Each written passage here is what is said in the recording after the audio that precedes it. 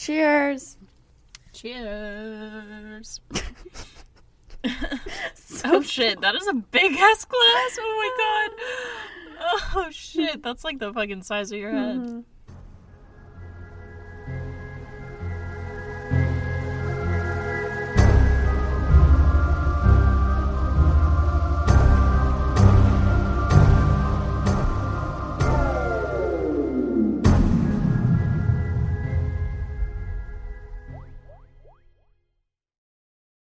Alright. Hey guys.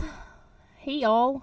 I don't never know. And we're back. And we're here. Hey y'all, what is up? Welcome back to the Red Rum and Red Wine podcast, the podcast where we talk about murder, mystery, and mishaps. Here are two of them right here. Here's Kristen. And here's Sarah. Ooh, if you're hearing this, then that means we fucked up. Either fucked up or had some technical difficulties. It means we fucked up, we had technical difficulties. We got too drunk, like something happened. It's just life. Life, Kristen and Sarah style. So, yes, this is a story that we have pre-recorded sometime in the past, advanced. Yep. And yeah. And so you're listening to archived Kristen and Sarah today. Us in the past. I don't even know. So that means you're in the future. Yeah. What a fucking Matrix world that is. I had a glitch in the Matrix, I feel like, today. I've been having weird moments where, like, it's like the lights go out, but it's like the fucking sun. And I know that most people would call that a blink, but it's like when I swear that my eyes are open, and it's like the world goes out for a second. I'm like, whoa, what just happened? Whoa.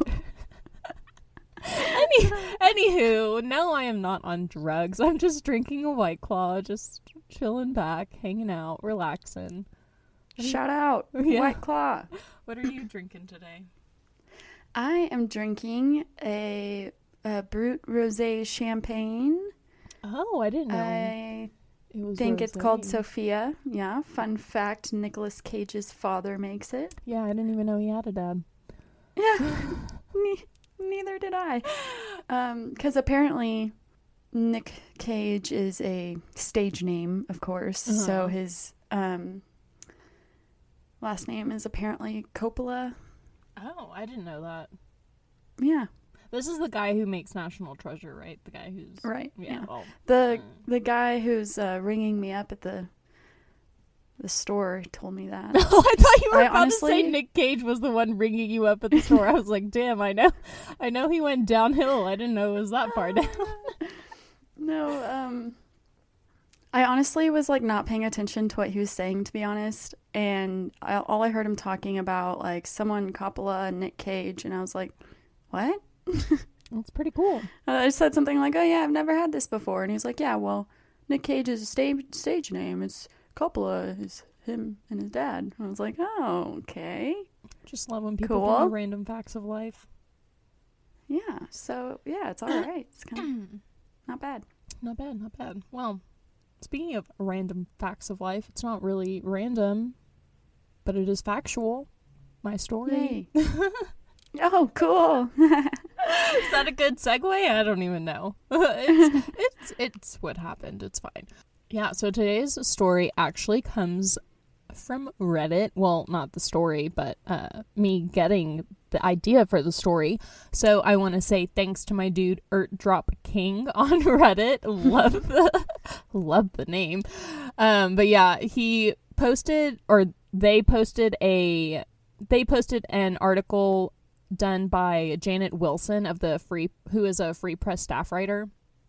And it's basically this article that talks about a discussion that happens between two jury people in the courtroom that are basically like debating this case.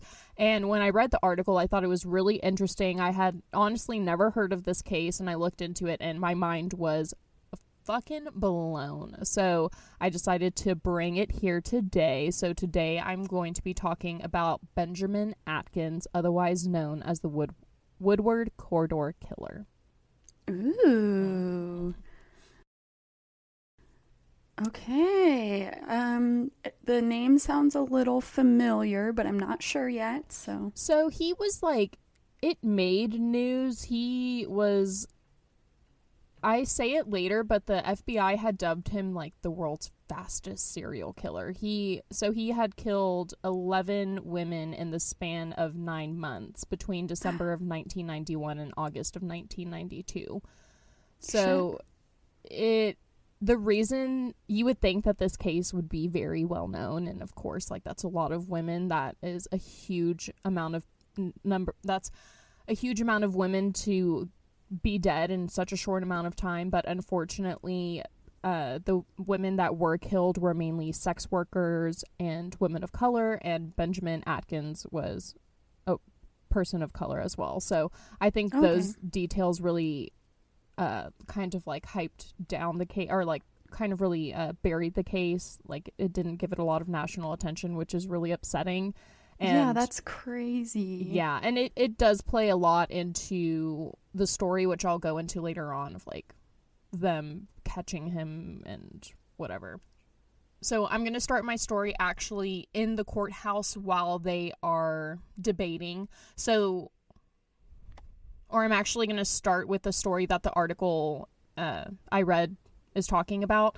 So the story starts off with juror Deborah Evans, and she is sitting in the room that they send the jurors to basically say, like, oh, you're guilty or not guilty. And she's to deliberate. Yeah, there you go. Thank you. So they got sent to the room. They're in their little room deliberating what is going to be Benjamin Atkins' verdict. And as juror Deborah Evans is sitting there, she's thinking to herself, there's no way that I can convict Benjamin Atkins of murder. There's no way that I can convict him guilty. And it's not necessarily the fact that she was denying his guilt. Like, she knew that he did what he did. That wasn't the question about it. But she was more so wanting to give him an innocent, or like guilty or not guilty by reason of insanity. There you go. She wanted to give him not guilty by reason of insanity. So during the months of the trial, she had heard Atkins' horrible upbringing. She had seen this man in court kind of wither away. She would see him rock in his chair, and she really just couldn't see herself giving him a guilty verdict. She felt really bad about it. And when you hear about his childhood, you can kind of understand why she might think that.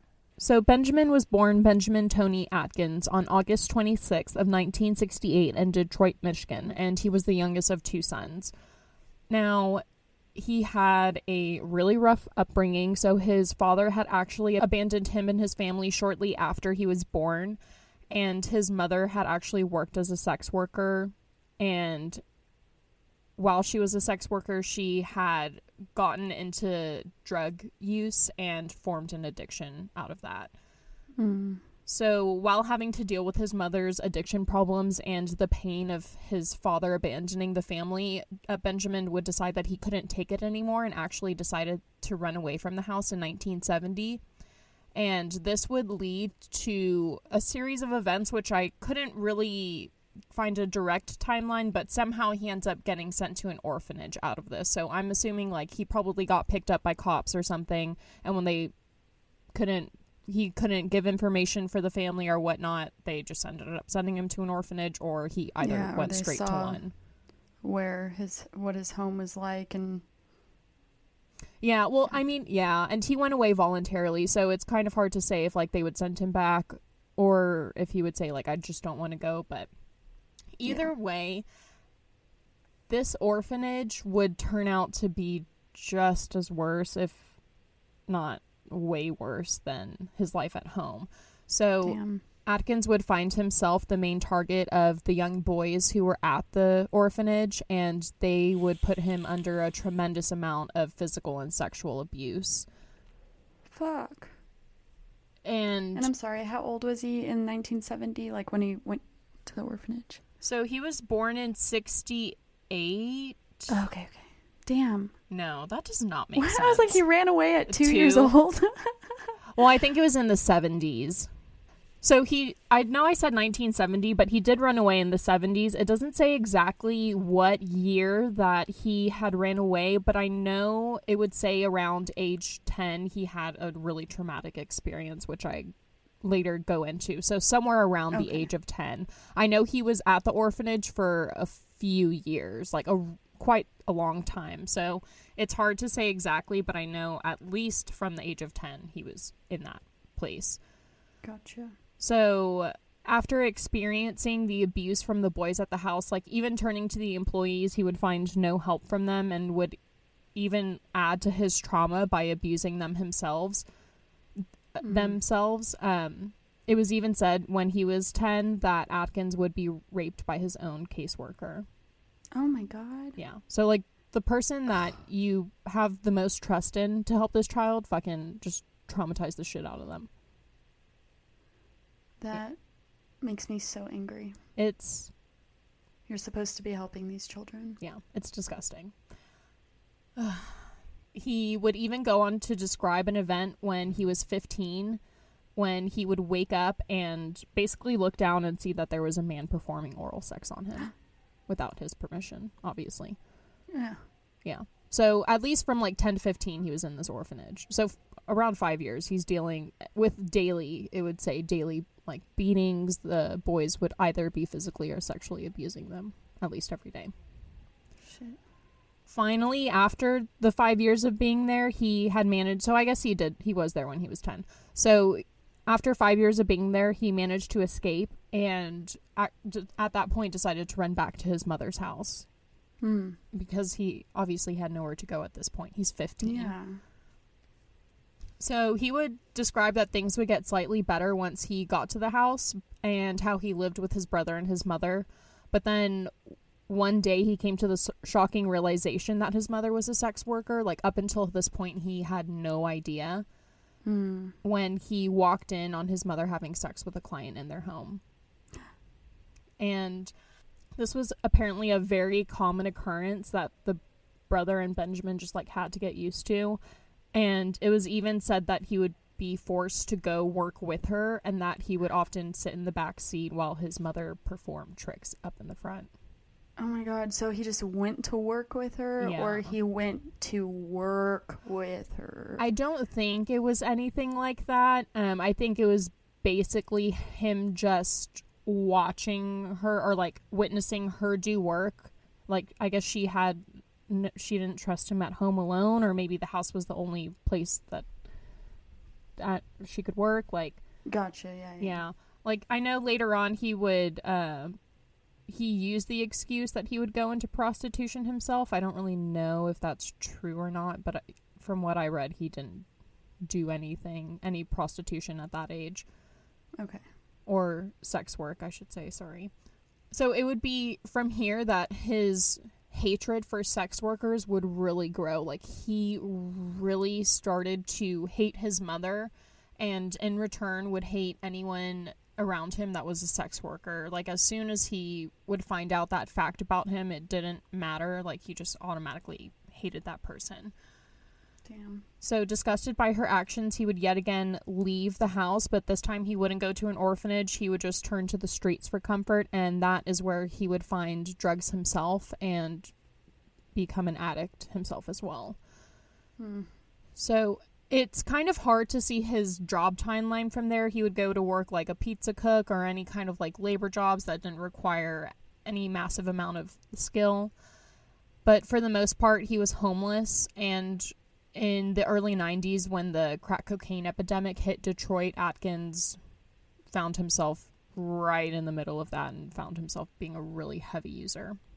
Damn. He would later describe that it was mixing his crack smoke with the warmth of liquor that not only gave him an enjoyable experience, but a great way to survive the cold streets of the city.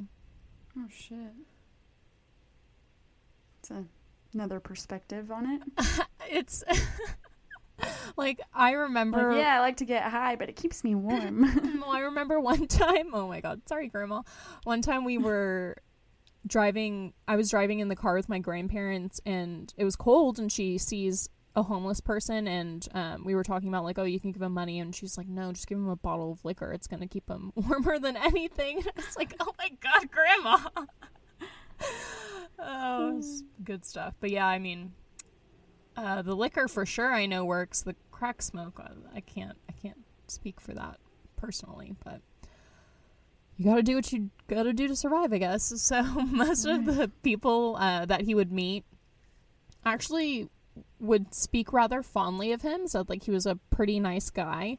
Although when he got drunk or high, he of course would show signs of an antisocial personality disorder and had a lot of misogynistic behavioral traits. And just for reference, I looked at a photo and I thought of him as such a big dude. I mean, he's big, I guess. He's 5'5" and 175 pounds. So he's like average. He's not ginormous, like the giant that I thought when I first saw his photo. Because he looks very beefy when he's first arrested, but then like later on in court, he kind of slims down a bit, I guess, so he looks more his size. So he's 5'5"? Yeah. That's one article that I read, and I'm like, damn, that's pretty short. But so, and it kind of makes sense. So his first attack that ever occurred was in October of 1991. Atkins would, it's kind of like, I read different articles and they say different things, but either way, he ends up meeting a sex worker named Donna, who was 36 at the time. Now, Donna isn't her real name, and you can find her real name if you go online, but in one article I read, she wanted to keep it anonymous, so for the sake of that, I'm just going to call her Donna out of respect. Donna. So, she either accepted money from him for sex, or she was a drug addict, and they kind of, like, hung out in abandoned buildings together and did drugs.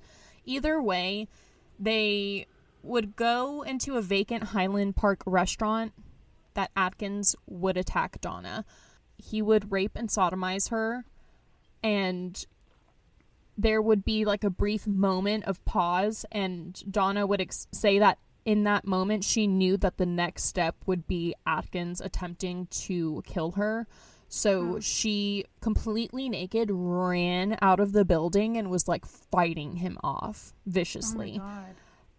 Thank God someone just happened to be walking by when, I guess, they were out of the building, kind of, like, struggling near the doorway.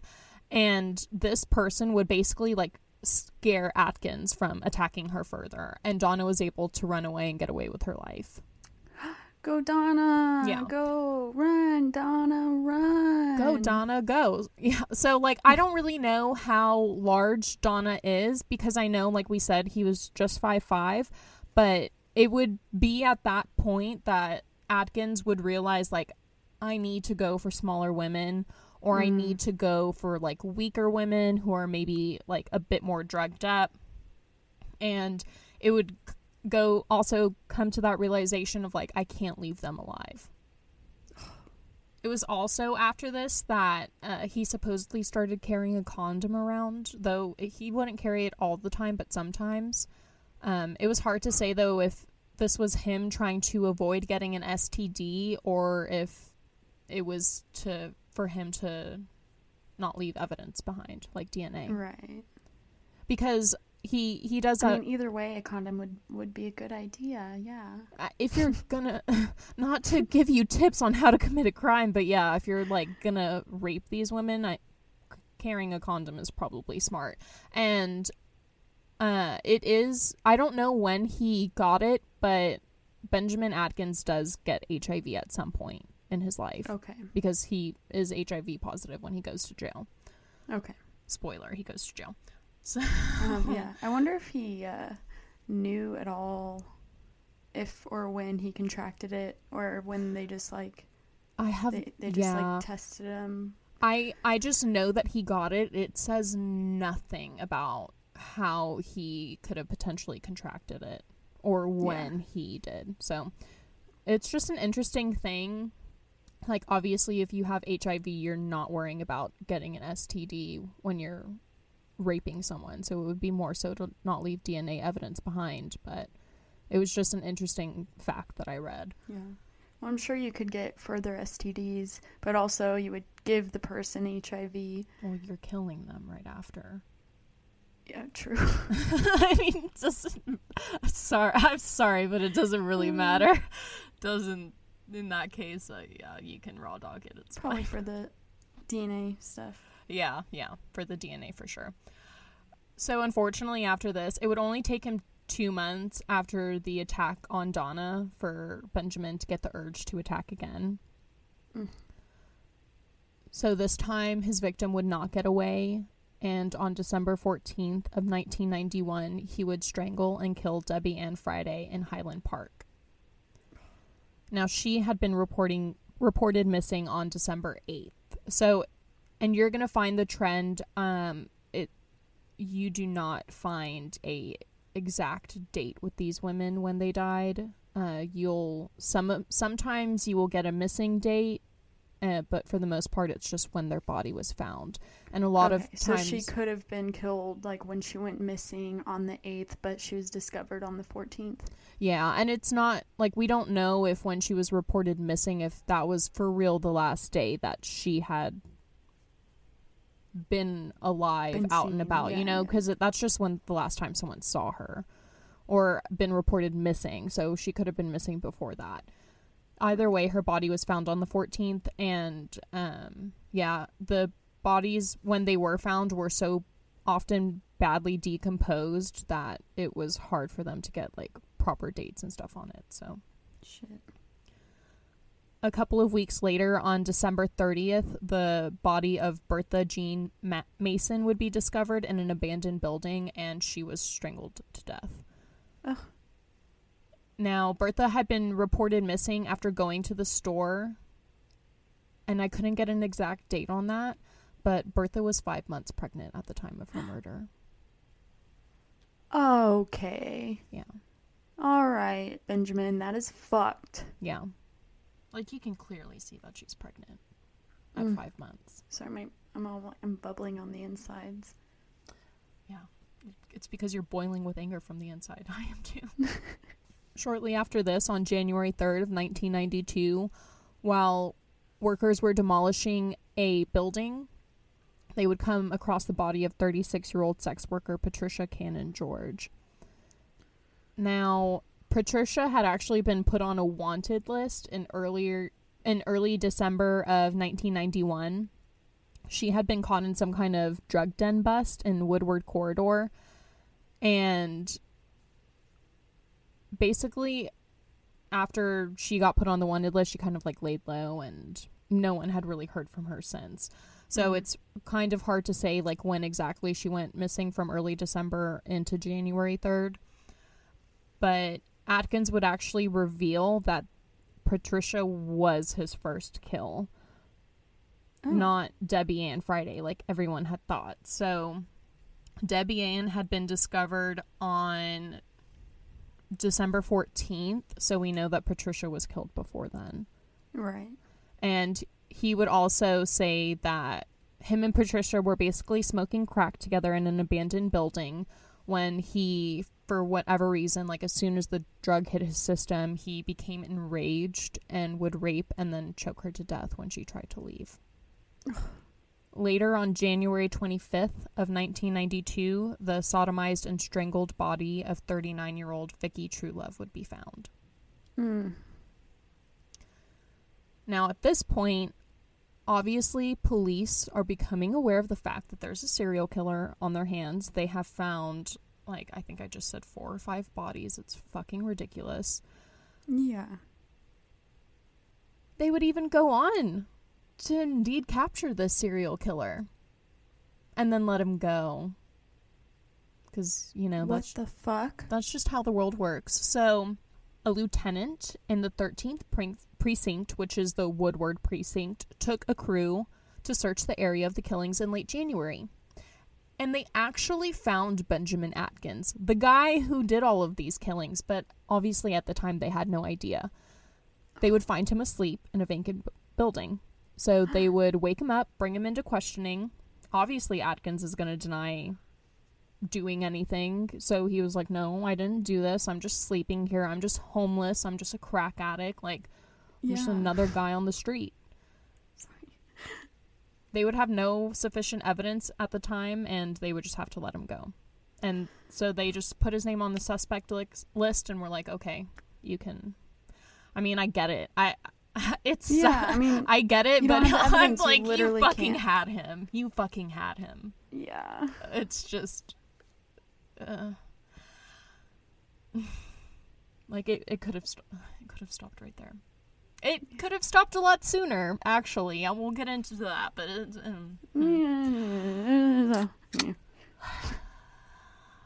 It, of course, wouldn't take long after this. Being picked up by the cops did nothing to deter Benjamin, because on February 17th of 1992, the bodies of 3 women were found in a Monterey hotel in Highland Park. At the same time. Okay. 3 women. 3? In separate rooms. What the fuck? 3 women on the same day were just found in separate rooms, dead. So you have 34-year-old Valerie Chalk, 23-year-old Janita Hardy, and a Jane Doe, who to this day has yet to be identified. Holy shit. All we know, all that I could find, is that she was around 15. 15 years old.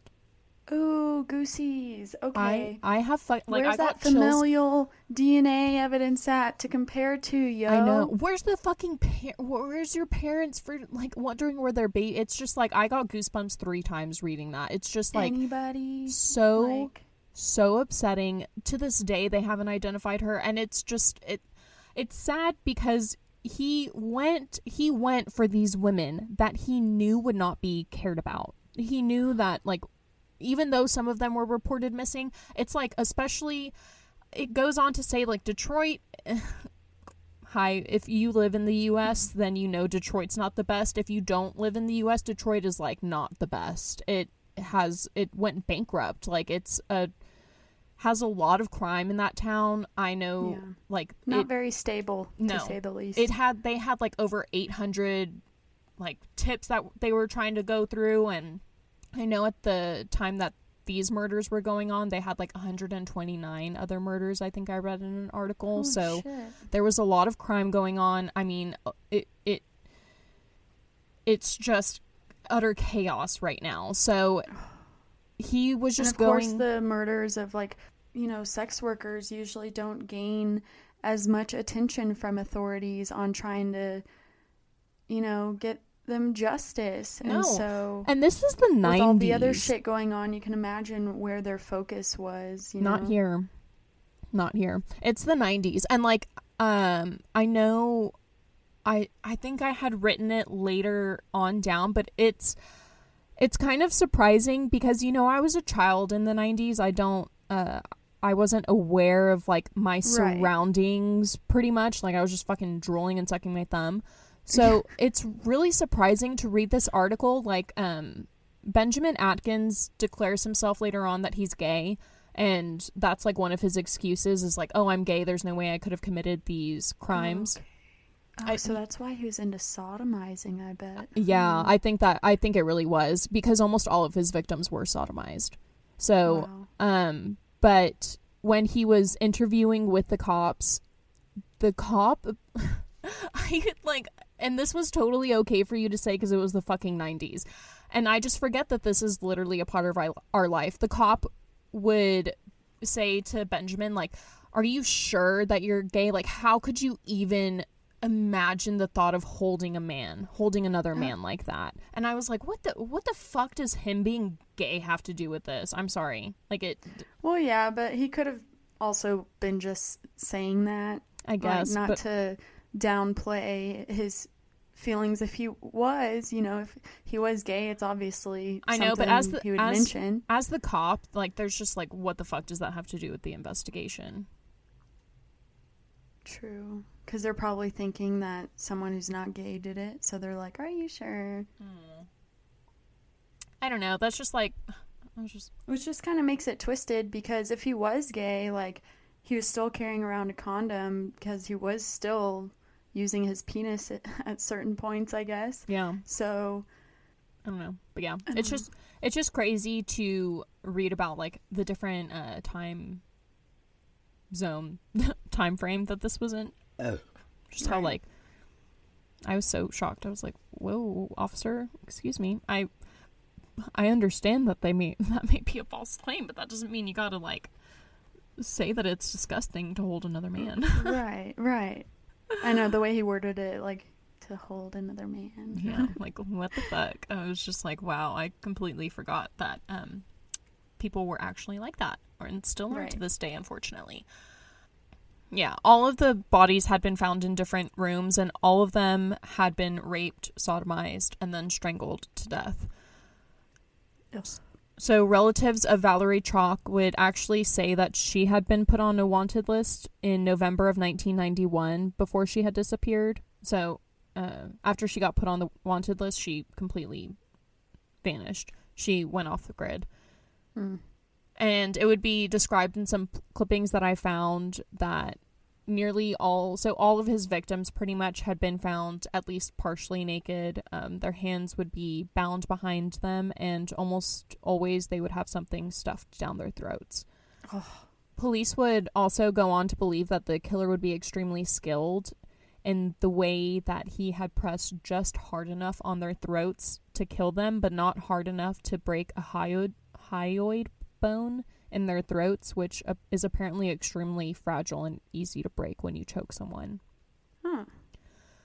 The bodies would also always be hurled into corners, shower stalls, and closets when they were found. Like,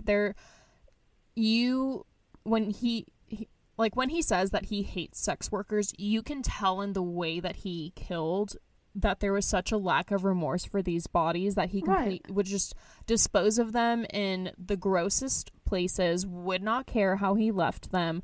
I mean, you could really see the motive behind it of this was just pure. It's so disgusting. One of the things that he had said in his confession with the police was that he pretty much, his goal in life was to exterminate all sex workers. Oh my God. Mommy issues. Big mommy issues. Big mommy issues. And that is just not your God-given right to carry out your anger on others. Innocent. No way did they deserve that at all. Like, fuck you. Fuck you. Like, you are not God. You can't play God. You don't do that. Yeah. Who the fuck? Fuck. I can't with this guy. I really can't. It sucks. Like, it doesn't suck. It's like, I get that you had a hard childhood. I really understand the trauma that you went through. And I get that should be validated. But the second that you decided to be this complete asshole and go after women who can't even defend themselves against you, fuck you. Fuck you. That, no. There are people who have gone through worse and make better life choices than that. And that's when it comes with the whole, like, nature, nurture, whatever. It's just like, no. At the end of the day, it's a fucking choice in my mind. And as soon as you choose to go with that bad shit, like, out of here. Bye. Can't with him. Because even from the mental illness aspect, like, even if he was mentally ill, you still don't do those things. Yeah. Oh, and I'm getting back to that point because I have one juror homeboy. He says it great. Gives a great quote, and I'm like, hell yeah, bro. Hell yeah, brother. Hell yeah, brother. So obviously at this time, cops are like running around with their fucking heads cut off, like fucking little chickens. They can't. And they even get a little angel that comes and tries to help them. A little familiar face pops back up. You remember our homegirl Donna? So she is fucking fed up. She's over it. She's like, I think I know what's going on, and I'm fucking tired of seeing this. She originally, of course, had been too embarrassed to report the crime when it had initially happened to her to police. But once she started seeing these killings happening, she's like, fuck that shit. fuck this noise. I'm done. I'm not doing this. Something has to happen. So she goes and she gives a report. Like, fucking hardest thing ever I can only imagine is to go back, basically relives the trauma that she went through with her ordeal with Atkins, tells the police, and it says... And months later, yeah, you know? Yeah, having to relive that, like, after you probably already tried your best to, like, kind of just forget it. And says, like, this is what happened to me. This is his name. She gives the name Tony because it was his middle name, and I believe that's the name that he would go by, I guess. His street name. Yeah, his street name. And she would say, there's this guy, Tony. He likes taking women into vacant buildings. He took me into a vacant building, raped and tried to kill me. Here's my name. Here's my address. Here's my phone number. Like, if you need me, I'm here. Like, let's get this motherfucker. Hell yeah, Donna. Hell yeah, Donna. Too bad for motherfucking... Sorry. Don't be sorry. I'm gonna rant. I'm gonna rant a lot in this episode. Have you not fucking? Let me crack my neck and get into this, cause fucking my homegirl Donna did every fucking thing that she could, and the police failed her in every fucking way. Failed society. Failed whatever the fuck their job is even supposed to be, and the other women that died after this, because she put in the report on March 6th. Okay. Okay. I understand that we're dealing with a place that has a lot of murders, but it does not excuse the fact that it would take until mid-July to be contacted. Holy shit. Especially when it's regarding multiple cases. Multiple murders, multiple women, like, multiple lives. This sex worker's reporting something fucking 4 or 5 months after it happened. It's probably nothing. I get into a quote later that better describes it, but I don't want to lose my place, so I'm just gonna hold this anger, and we're just gonna keep on.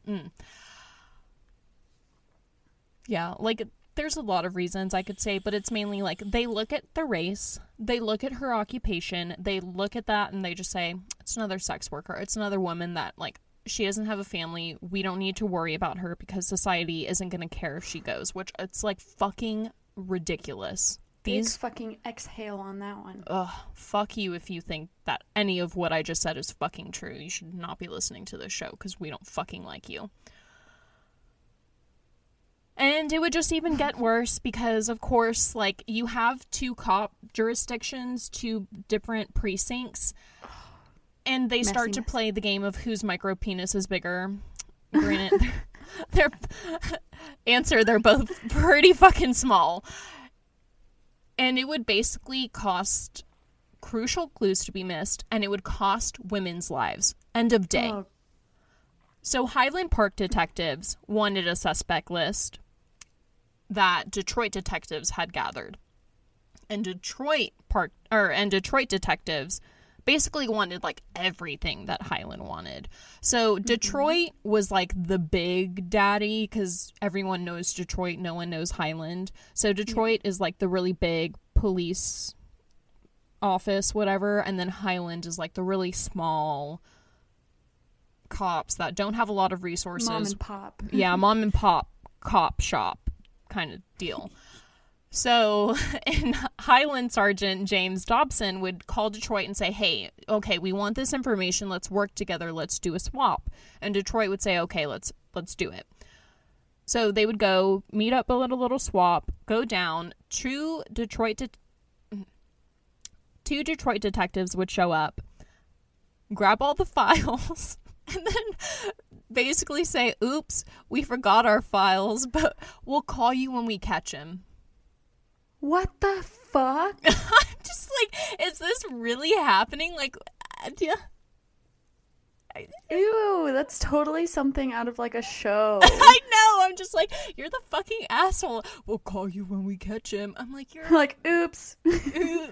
Oopsie, had poopsie. Me when I hit a curb. I'm just like fucking me when I take too large of an edible. I'm just like, what the fuck is going on? I really don't like the Detroit officers. And if I had to pick, like, I'm going for the underdog, because one Detroit officer, he explained himself by saying, I would sure like to close this case. This is exactly how he sounds, by the way. I, not we, not you, but me. There's no better feeling in the world than having some jerk tell you he's killed somebody, and you are the one who stopped the killing. No, asshole. There's no I in... It's this narcissistic quote right up above that I just said. Go play back 30 seconds if you missed it.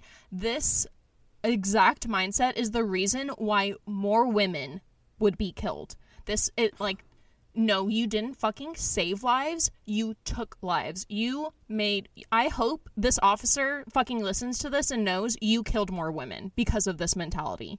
Because of your inability to fucking on work. The fucking thing alone, right? Like, you're a fucking idiot. I, not we, not you, but me. Shut the fuck up.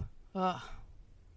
I was gonna say there's no I in team, but he clearly wasn't on that team mindset. But he's the guy that goes, there's clearly a me. Yeah. I want to say that Highland should get some credit and be, like, some kind of, like, a good cop in the situation, but honestly, I don't really think so at the end of the day, because, of course, at both of these precincts would tell their supervisors, oh, everyone's fully cooperating, there's no problem. So, like, I get that you did it dirty, but at the same time, like, Highland didn't do anything to, like, absolve the problem. They were just like, whatever, it's fine. So I don't agree with that. They probably couldn't do much. I get it, but, like, fuck, whatever. At least, like, make a fucking record of it, other than in a fucking article after the whole thing has been solved.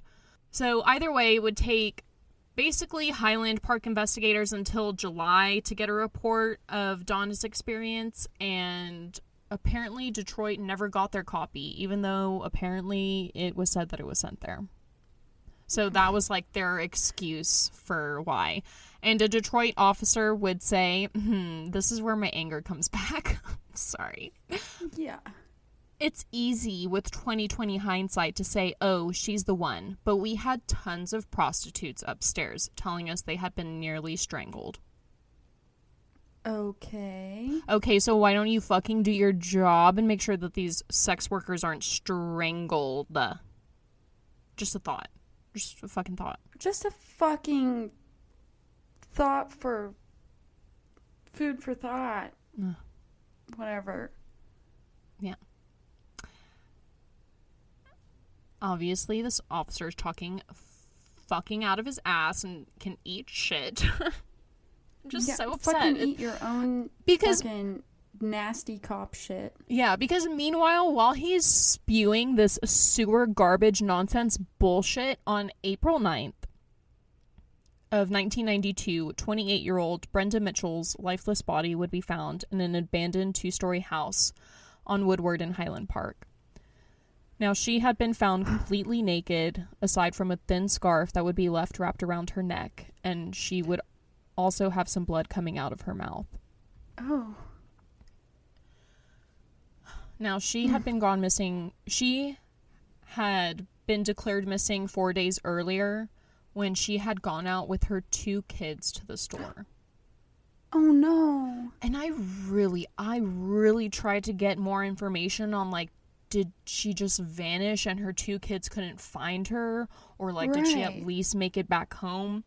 That's all I could get. And it's like, I'm sorry, shit. I really wish I could give more information, but of course these women are sex workers and they're black, so you know that the media didn't give 2 shits about them. So I really tried hard, guys, but, like, fuck. My mind is just it's so theorizing sad. On what happened, like those like, children. And it's even more upsetting because her death had originally been ruled an overdose. So when they found her body, they of course went in and they did the autopsy. And when they do the autopsy, they had found a lethal amount of drugs in her system and it had been put in there prior to her death. Mm-hmm. And at that point, they just saw that and they said, oh, there's a lethal dose. There's a naked woman. We don't really care. We're not going to investigate it any further. It was a lethal overdose. I know that there was one guy in the Highland Park that had kind of like made a mental note maybe and said this maybe potentially could have been it, but it would ultimately be Benjamin Atkins saying like, oh no, I killed Brenda Michelle. And that would be like when they realize, oh, she's one of the victims. Right. Ugh. It would only be days later, on April 15th of 1992, when the death toll would hit 9, and 27-year-old Vicki Beasley Brown's beaten and broken body would be found in a small sunlit closet in an empty apartment building on Highland Avenue. Oh my God. So many vacant buildings, first of all. It's like a huge vacant strip where I guess like a lot of the homeless liked to live, hang out, and also like I really don't remember when Detroit went bankrupt, but I think this was definitely the beginning stages of it, right? So a lot of like businesses and whatnot were going out, going under. Yeah, I could totally be wrong, but don't quote me on that, but I think that's just my guess. Now Vicki Beasley Brown had last been seen alive on March 25th. And she had been found April 15th, so it's like almost a month. Now, unfortunately, we only descend deeper into fucking madness because we have the mayor at the time, Mayor Lindsay Porter. Great guy. No, he's not. So he would talk to profilers. I was like, yay, one great guy in this. No. Because see, he would talk to profilers, and they would say like, oh, you know, I really think since a lot of these killings are happening in the Highland Park Woodward Avenue corridor area, which I like take a hint at what this dude's nickname is, like, yeah. It's this area. And so he was like, yeah, I'm pretty sure that he lives right around here. There's no way that he would move out and dump all these bodies here. It would make more sense that he lives here. And yeah. So the mayor goes, cool. And then he goes to the public on TV and goes, the killer just dumps the bodies in Highland Park. He doesn't live here. What the fuck? Okay. No. I'm like, all right, fine. That's great. That's great communication skills we got going on down here. The cops, like I had mentioned before, were also getting like a shit ton of tips from the public, and it would go every which way. Like one of the stories that I read about was how one wife who was a nurse was like, you hate women so much, I bet you're the one who's slaying all those women. And the husband was so upset, and he was like, yeah, I am. And then she went and called the cops. And they spent like half a day following that lead, and obviously the guy was like, no, I was just fucking upset. But I'm like, oh don't, even in anger, don't admit that you're a serial killer. Just not. Well, yeah, it's fucked up, but like good for her for at least calling the cops. I know, I mean, like, yeah, she's a freaking true crime lover for sure. Yeah. But so yeah, it took the detectives like half a day to figure out that was false, and that's just like one tip. So they have a lot of stuff going on, and obviously it's taking a lot of time. But they would miss yet another attempt during this chaos to catch the killer when in mid-May there was a guy that Donna knew, and he actually went to the station to re-report her rape and attack for a second time, to basically say, hey, my friend Donna came in, this happened to her, we think we know who the killer is, like, can y'all do something about it? Hello, like, ding ding ding. And I just fucking, they didn't do anything about ding, it. Ding a ding dong ding. I'm just like, how? I get one is maybe okay, I guess, understandable, but twice, come on, guys. And of course, a party. Fuck. And on June 15th, the 10th body would be discovered when the partially decomposed corpse of Joanne O'Rourke would be found inside the shell of a building at Woodward and Rickton in Highland Park. Now, of course, officials are becoming desperate at this point. They have a guy who has, like, no remorse for killing women, has no time frame for when he's going to do it. He's just, like, going back and forth. Like, we don't even know what day these women are actually being killed on, so we don't know what rate he's really even going. It's madness at this point. It doesn't help that there's also, like, a huge primary election going on at the time for sheriff. So it kind of just clouds a lot of, I think, the motive behind the case. That's why Detroit wanted to handle it. Yeah. So I know Sheriff Robert Ficano, whatever, I don't really care if I say it right or wrong, but he would get his deputies and basically send them door to door asking for information. Little did they know they had the fucking clue in their laps the whole entire time, but it would really just kind of go this way. Nothing was coming about it, and they would soon get an agent by the name of Paul Lindsay from the FBI that would join and basically help them get to Donna's tip. He came in and was like, okay, Detroit, you're being a little bit of a bitch, you need to back off.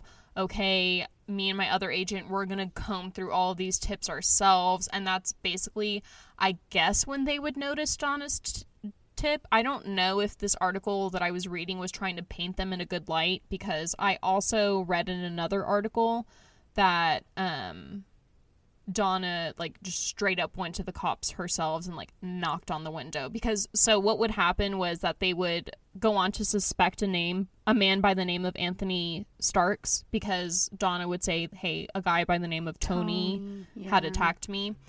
And he kind of fit. He was checking the little checkmark boxes. So he was a former psychiatric patient who frequented the homeless kitchen. And he would also, like, love to hang around sex workers, but I mean, it was more so for the sex, not the killing. Sex, drugs, and rock and roll, baby. He's just the original kind of sex, drugs, and rock and roll type of dude. So they would actually raid his home and find nothing, but that they didn't stop from there. They would, like, pursue him further. And so he had actually taken a woman to an abandoned house where the second body, Bertha Mason, had been found, which, okay, yes, I do understand. That looks very, very, very suspicious. Yeah, but... And so cops would, like, wait a little bit, and they're like, oh my god, he's probably in there killing her right now. So they would storm in and basically find them, like, naked and having just finished the coitus, you know? So they were like, oh, I don't know if this is the guy. But and how often do those abandoned buildings and vacant buildings get used by everyone. In that homeless and sex working community? Yeah. Because it seems to be surrounding that. It's like a pretty popular strip for that. Yeah. So, like, all of them are using their using their resources. Exactly.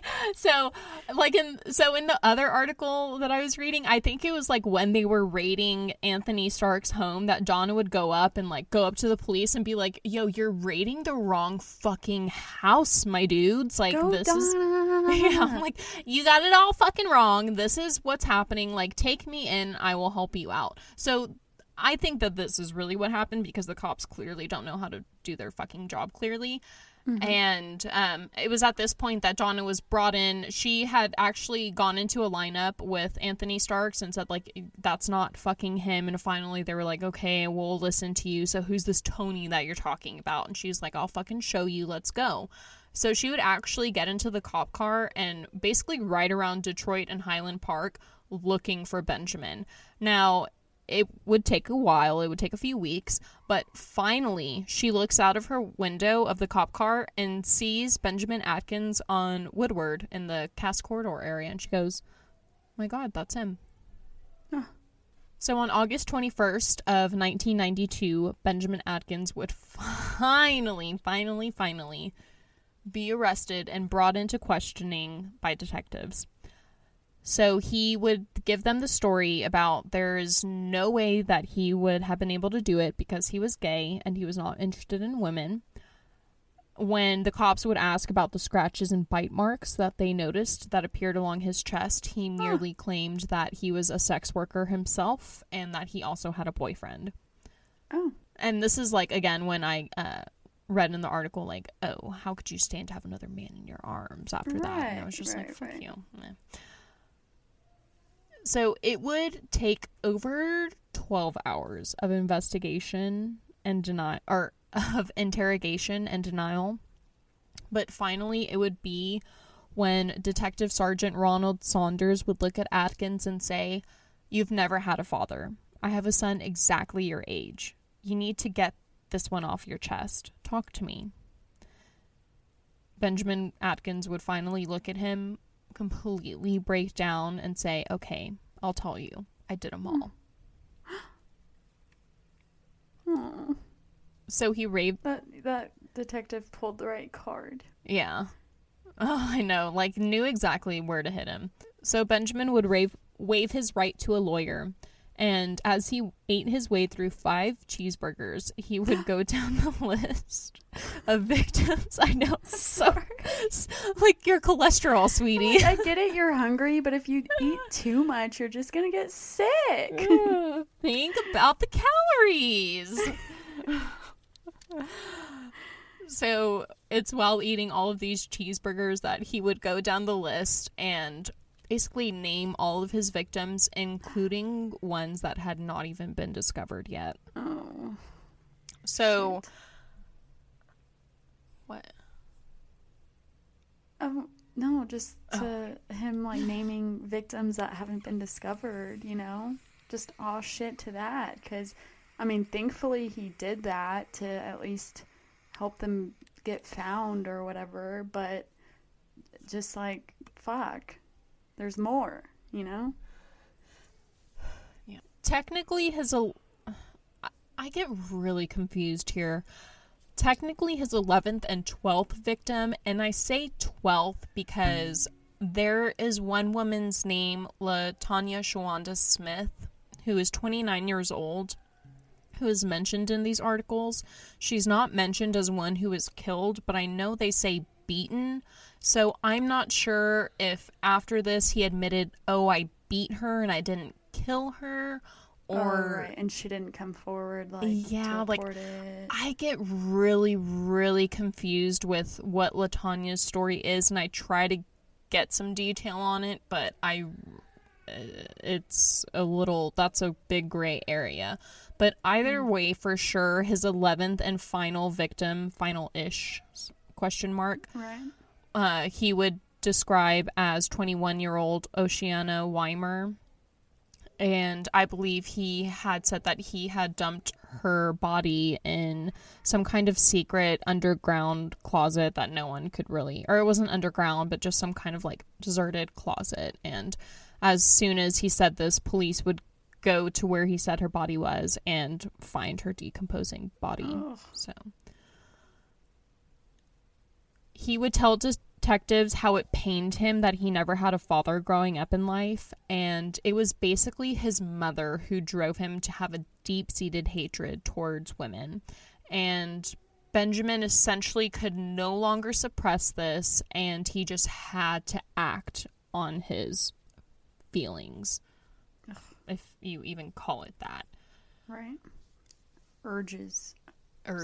Sick urges. What does Dexter call it? The dark passenger. Oh, I'm so excited for the season.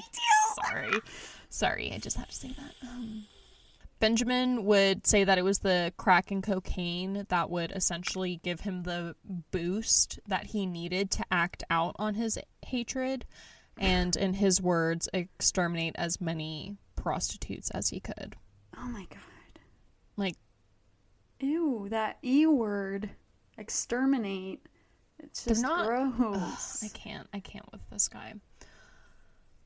Like, you're not the fucking Ghostbusters of sex workers. He, like, has such a god it's not even a god complex, but I'm just of just, like, acting like you would even be able to do that in the first place. Okay. Well, because listen to what he says next. So during his confession, he would look down at his hands and look up at detectives and say, see these big hands I got? It's always the same. Both thumbs over the Adam's apple and fingers interlocked behind her neck. He would continue about how over the months of his killing spree, he had perfected his technique and that he had learned how to keep a woman on the verge of consciousness while raping and murdering her. Fucking monster. Monster. Ew. Monster. This isn't this isn't mental illness. This is just him, like, just not having a fucking mind. Yeah, I mean, that is just him being a complete monster. Like, the amount of chills I get reading this, it's disgusting. Because he specifically took into account his methods. Yes. And the detail of him interlocking his thumbs over the Adam's apple. It's just sickening. He would say that, like, he had used the same method to throw off detectives, but I'm kind of confused because I'm like, if you use the same method, wouldn't that make it, like, easier? But I don't know. He had a thing with, like, using the same type of method. And even after, so the whole Donna getting away thing, like, really, really got to him. And he had even come up with a dead for sure method where he would essentially check the woman's pulse after he was done strangling them, and then he would check their heartbeat, and then essentially push their stomach to ensure that all of the air was out of their lungs. Okay. And, like, basically to make sure that they weren't dead. getting back up. Yeah. Ugh. And those are specific steps. He said he did, like, each time. In the process. It's like... It's so methodic. He definitely had his... That's what I was getting to. He definitely... Sorry. No, he for sure had his ritual that it's just... To think if the cops didn't step in if Donna didn't step in when she did to really solve this case for everyone, to think of the amount of damage that would have happened afterwards is astronomical. I mean, it would have kept happening. He was on a complete, like, seeing red bloodbath. He was on a roll. And, okay, so... Donna should have earned a badge. Donna should have become sheriff of the fucking police department. I'm just saying. It's just like, what the fuck? So he would even tell he would speak on the murder of Juanita Harvey. I am so sorry. I probably said her name wrong. It is Juanita Harvey. I probably said it wrong. I'm sorry. Well, Juanita sounds right. No, I think the first time I said it, I did not say Juanita. I feel like you did. Oh, I did? Fast. Yeah. Okay. Anyways, I was just like, wow, that name finally clicked in my mind. Speaking of the murder of Juanita Harvey, he would tell investigators that I had never truly planned to kill her. After raping her, after having sex with her, and hating her for being a woman, I simply had a desire to kill her for being a woman. I just wanted to hate her and cause her harm. Evil. Ugh. Evil. I can't with your hair looking like that too. Like a Charles Mason kind of vibe. Have you seen the TikTok where it's like, be cute, it's cool to be silly and goofy, and then it's like the video of Charles Mason in his prison suit, Mason, whatever, and he's like, just like making silly faces, and I'm like, ooh, okay.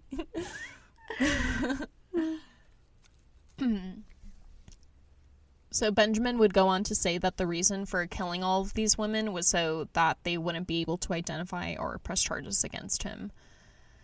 And of the police interrogation, the police would say that Atkins was actually very well spoken and had a rather large vocabulary. And they would also talk about how Atkins had actually considered turning himself in before he was arrested. I'm sure overall, he considered it, but what was he gonna do? It probably the other option weighed out. like, yeah, I consider not to have a glass of wine every day. Do I still do it? Yeah. Yeah, I considered having a monstrous glass of mimosa this morning at 11:45 a.m. Did I do it? Yes. Hell yeah, I did. But sometimes you don't always do what you consider doing. Exactly. Okay. Overall, the confession would be 87 pages long. Yeah. Fucking long. Handwritten? Ooh, I would hope not. Never mind. I think that they would type it.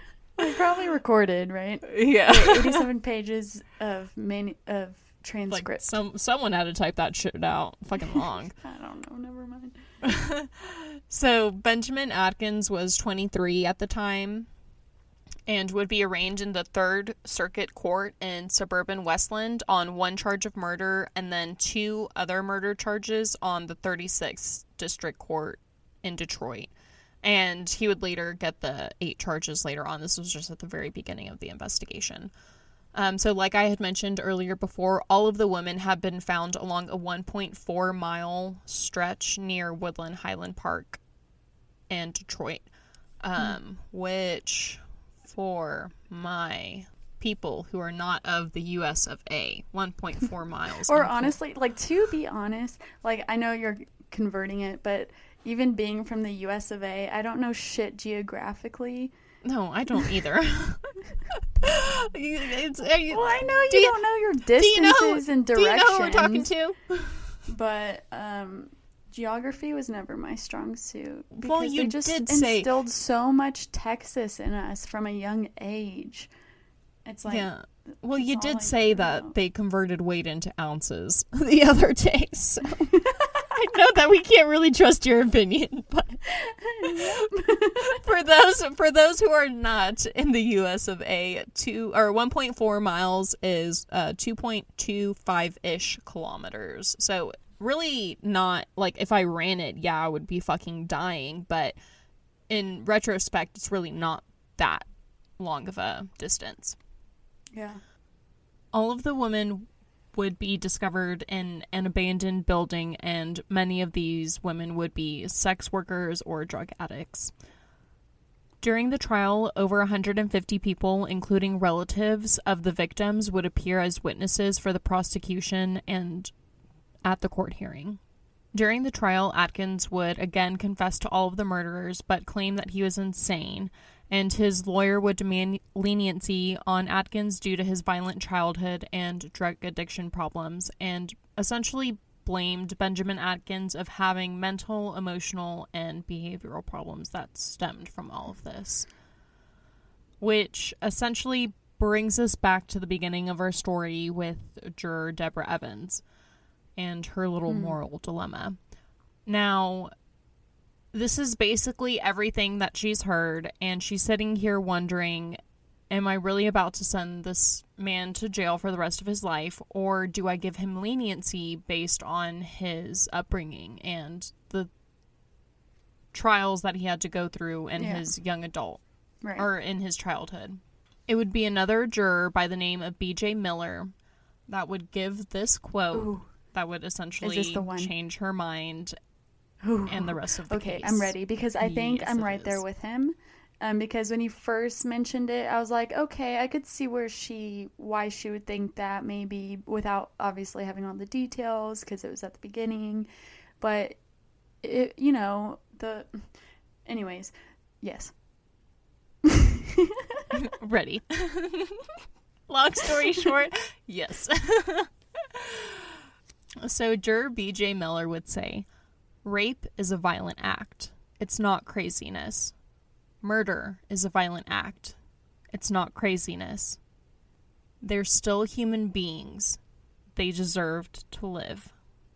After hearing that, Deborah Evans changed her mind, and Atkins' fate would be sealed.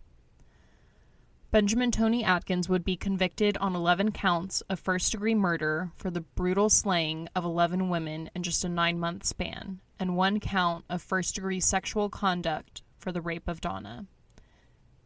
In total, he would be sentenced to 11 life sentence terms to be served concurrently.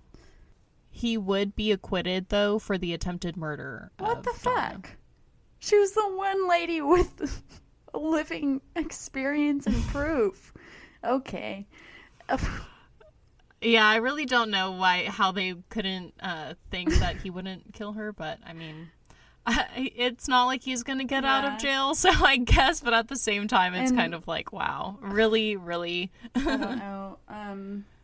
She seemed very, almost not completely selfless, because she did have his attempt on her, but she really wanted to help catch the guys because it was happening to other women and could have happened to more. So I feel like maybe she could be or would be happy with the idea of what he did get sentenced with. But we never know. Like, there might be that small, like, little hole where it's like he could have. Where's my justice? Yeah,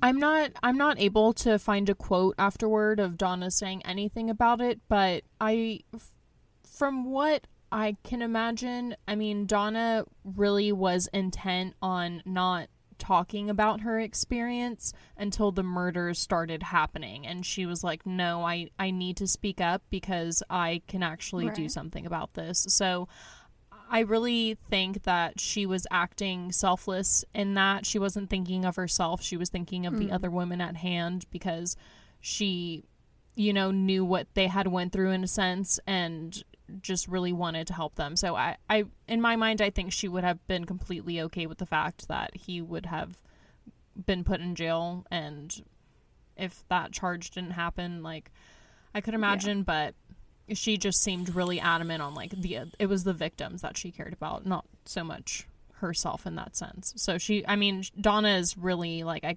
can't speak highly enough of her. She really went above and beyond to help others at the toll of, like, reliving that trauma that she went through herself. So one jury would decide 3 murders and a second jury would decide 8 murders. I kind of get confused on who's who, but it was basically 2 juries that would decide the sentences altogether.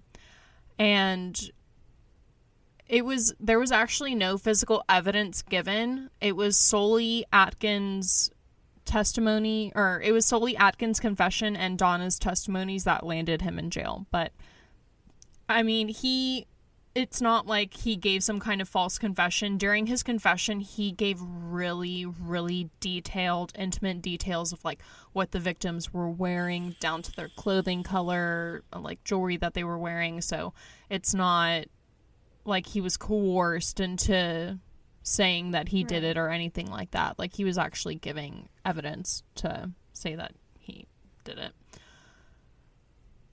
As the verdict was read, which, fun fact, not so fun fact, it took over 10 minutes to read all of the verdicts, including, like, all of the victims' names and whatnot. Atkins, who would be 25 at the time that he was charged. Yeah, it takes a really long time for this. And that was one of the... I thought he was. Like, I know it all started from an early age. Started when he was, like, 21, yeah, so 22. I just forget how young he was. Yeah. So and it took him so 23 was when he was arrested. So I guess he was like 22-ish when it started. And it would take until he was around 25 for him to finally be put in jail, which it was one of the criticisms of the case. But I mean, that's like a lot of murder cases, unfortunately, just take a really long time to go. Like the trial itself takes months. It's not really criticism, because even if they're arrested right away, they can be held in jail for 2 to 5 years, or like anywhere from months to 5 years to actually await sentencing. So it's really the court system. Yeah, crazy long amount of time. It would be said that he would show no reaction when they gave him his sentence, and that the deputy next to him said that his only concerns at the time were basically getting a cigarette. Same. Yeah. And show me. Now, if there are any serious true crime junkies out there, because I was not one of them, this is actually going on around the same time as the Gainesville, Florida killings.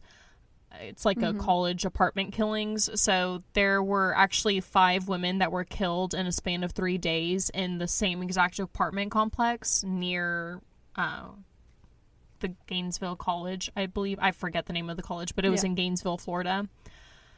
And this happened pretty much at around the same exact time. So this was in the news and pretty much a really big reason as to why this case got buried.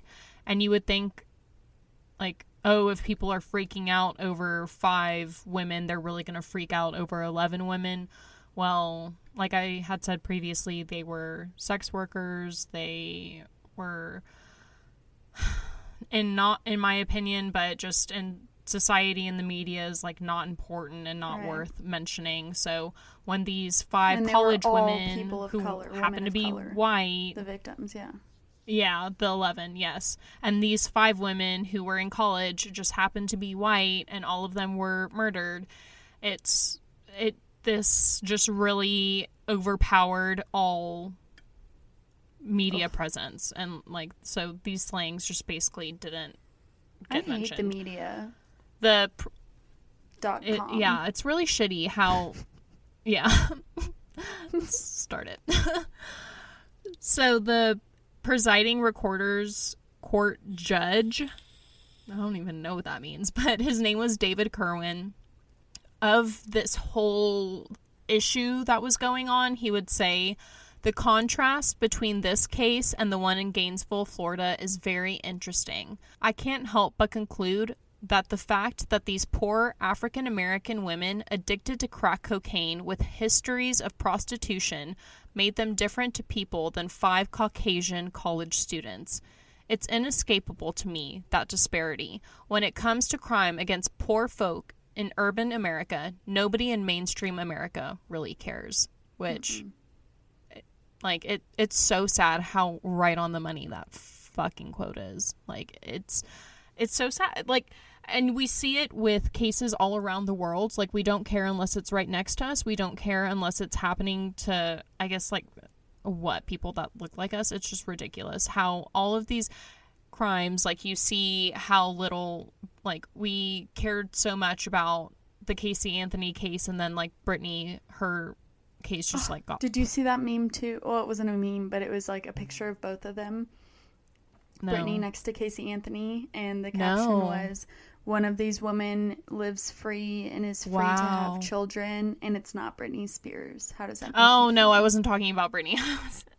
Not Britney Spears, but yes, I was talking about... hold on.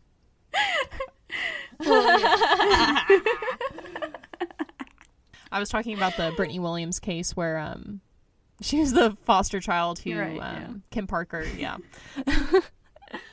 episode 19 if you haven't checked it out. But yeah, it's but it's that too, but it's just like crazy, the disparities between if you have something that happens to a white person versus a black, the outcome of it, the publicity behind it, it's just disgusting. Completely unfortunate. Shouldn't happen. Exactly. Like, everyone is human. Everyone deserves the right, like, equal amount of respect and equal amount of fucking, like, if your child is gone, if people are missing from your family, you deserve to have every resource available to you to try and find that person. It's just something about that has fucking got to change. So after his conviction, Benjamin Atkins would be transferred to Charles Egler Reception and Guidance Center in Jackson, but due to health issues, because like I had said previously, he does have HIV, and it's really sketchy on the details of it. I don't know how long he had it or whatnot, but it was at this time that it was really affecting his health, and due to this, they would have to move him to Duane Waters Hospital. And on September 17th of 1997, Benjamin Atkins would actually die in a prison hospital after contracting an HIV-related infection. Damn. He was only 4 years into his 11 life sentence and was just 29 years old at the time. So, yeah. It's pretty young. It is crazy because he's just, like, he's so fucking young. It's really... Yeah, wow. Like, of course, we'd all love to see him suffer in prison, but that that God disease had other plans. Yeah, it really sometimes, well, back then not so much. Sometimes you can live long with it, sometimes it just doesn't happen, and yeah, I think it really takes over. I just think him being homeless, he just didn't have a chance. Like, you need to have money, unfortunately, to survive that kind of disease. So, of his death, Michael Reynolds, who had actually prosecuted Benjamin, would go on to say that while no one takes joy in another's death, even one who has committed such heinous crimes, at least those who lost loved ones at Mr. Atkins' hands can take comfort in knowing that he will never be released back into society. And due to the rapid amount of attacks that he dealt to Detroit, he would be dubbed the nickname America's Fastest Serial Killer by the FBI. And like I've said time and time again, I really do like to try and end talking about the victims, but unfortunately this is just one of these cases where the victims are not highlighted. They are really ignored, which is very unfortunate. But I was able to find a few quotes regarding the victim's family after Atkins was sentenced. So Rosemary Williams, who was the mother of Bertha Jean Johnson, who was the one who was 5 months pregnant at the time, had this to say of the trial. She would say, "They should cut his hands off. He killed my daughter with those hands. They should kill him." She would go on to describe how her heart was filled, or how her heart pounded with hatred, and how she despised watching him walk into that courtroom. She would say, I don't care what my daughter was or what she did. She had a right to live." Yvonne Whitaker, who was a sister of one of the victims, would say, "I just feel so sad. I told her for years that something was going to happen to her, but my sister was a human being. They all were. They didn't deserve this." Gloria Beasley, the mother of victim Vicki Beasley Brown, who was 42, would say, "This was blood, sweat, and tears. We've had enough killings in this city. The thing that bothered me most was the very brutal way he killed, going after girls that were tiny and small, as though he was hunting defenseless girls." So yeah, I just want to end off by giving a list of all of the victims' names just in remembrance of them. So Donna, and that is a pseudonym. That's not her real name, though you can find it online if you really want to. I just want to give respect to her. So she was attacked in October of 1991, and she was 36 at the time. We have Debbie Ann Friday. And she survived, yes. We have Debbie Ann Friday, who is 30. She was found on December 14th of 1991 in Highland Park. We have Bertha Jean Mason, 26, who was found on December 30th of 1991. She was 5 months pregnant at the time and left behind 3 children. Patricia Cannon George was 36 and was found on January 3rd of 1992 in Detroit. Vicki Truelove was 39 and was found on January 25th of 1992 in Detroit. Valerie Chalk was 34 and found on February 17th of 1992 in Monterey Hotel, room 68 of Highland Park. Juanita Hardy was 23 and found at Monterey Motel, room 35 on February 17th of 1992 in Highland Park. The Jane Doe, who has yet to be identified to this day, was found at Monterey Motel room 18 on February 17th of 1992, and she was aged 15 around that time, or guessed to be around the age of 15. Brenda Mitchell was 38 and found on April 9th of 1992 in Highland Park. She was the mother to an 18-year-old son. Vicky Beasley Brown was 43 and found on April 15th of 1992 in Highland Park. Joanna O'Rourke was 40 and found on June 15th of 1992 in Highland Park. Oceana Weimer was 22 and found on August 21st of 1992 in Highland Park. And Latanya Shawanda Smith, 29. And I'm really not sure what the status was with her, but I know in some sources that she was labeled a victim and was labeled as the 12th one. Either attacked or not. But yeah, that is the brutal slayings of the 11 women done by Benjamin Atkins, aka the Woodward Corridor Killer. My ears hurt after that one. Taking the time, like typing it was one thing, but actually taking the time to say all of those names. Yeah. Crazy. So heartbreaking, so sad. It's like, and the time frame, like 9 months that all of this, more than a body a month. How? I can't. And, you know, part of me is like, fuck media coverage, who cares?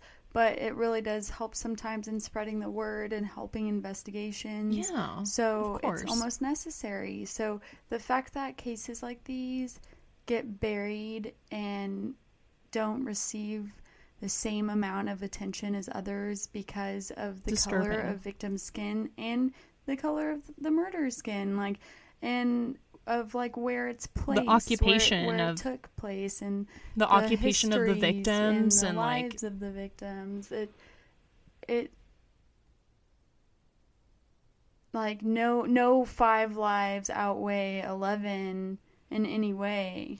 And even then, it's like, in what world do we respect 5 lives and not respect 11? Like, either way, all of these lives that were lost were tragic and should have not happened. But we need to give them both the same amount of respect. Yeah. Because what's at up the with end Boston of the media? Yeah, it's like these Detroit. Jesus. What's up with Detroit media? It's like, at the end of the day, like, these are fucking, you have families. And even, like, so fucking what if they don't have families that care about them? Like, I care about them. I want them to have someone to care about them, to say, hey, we need to find these girls. It doesn't matter what they do. Like, no one in this world should go uncared for or unnoticed, or if something bad happens to them, the cops shouldn't reach out and help. Like, that's their fucking job. That's what we hire them. We pay them whatever fucking amount we want to. Like, it's just all this stupid shit that's going on right now. It's like, we want to fight. These cops want to fight for their wage. Well, why don't they fight for the wage by fucking doing their jobs first? Period. I'm sorry. Period. I'm just like, what she when said. you start working and like doing your jobs right, then we'll start this whole fucking argument of, okay, well, it's how much like, should you not be paid? even about doing it right, but how about just trying to take it seriously? Like, that's step just trying to like take into account that that's someone's fucking daughter at the end of the day. Else are you like, there what would you for? want for yours? Yeah, take it seriously. Jeez, I can't. But yeah. That's it. That's the case. I really wish I could have given you more on those women. I also need to get better at digging. One day I will be, and maybe we can do an update. But until then, yeah. Cheers to one day me learning how to properly look up the Google. Because just like Googling their names and like trying to dig up anything was so sad. It was so morbid. I couldn't. I had to stop after a while because I was like, wow, we just really don't care. Cheers to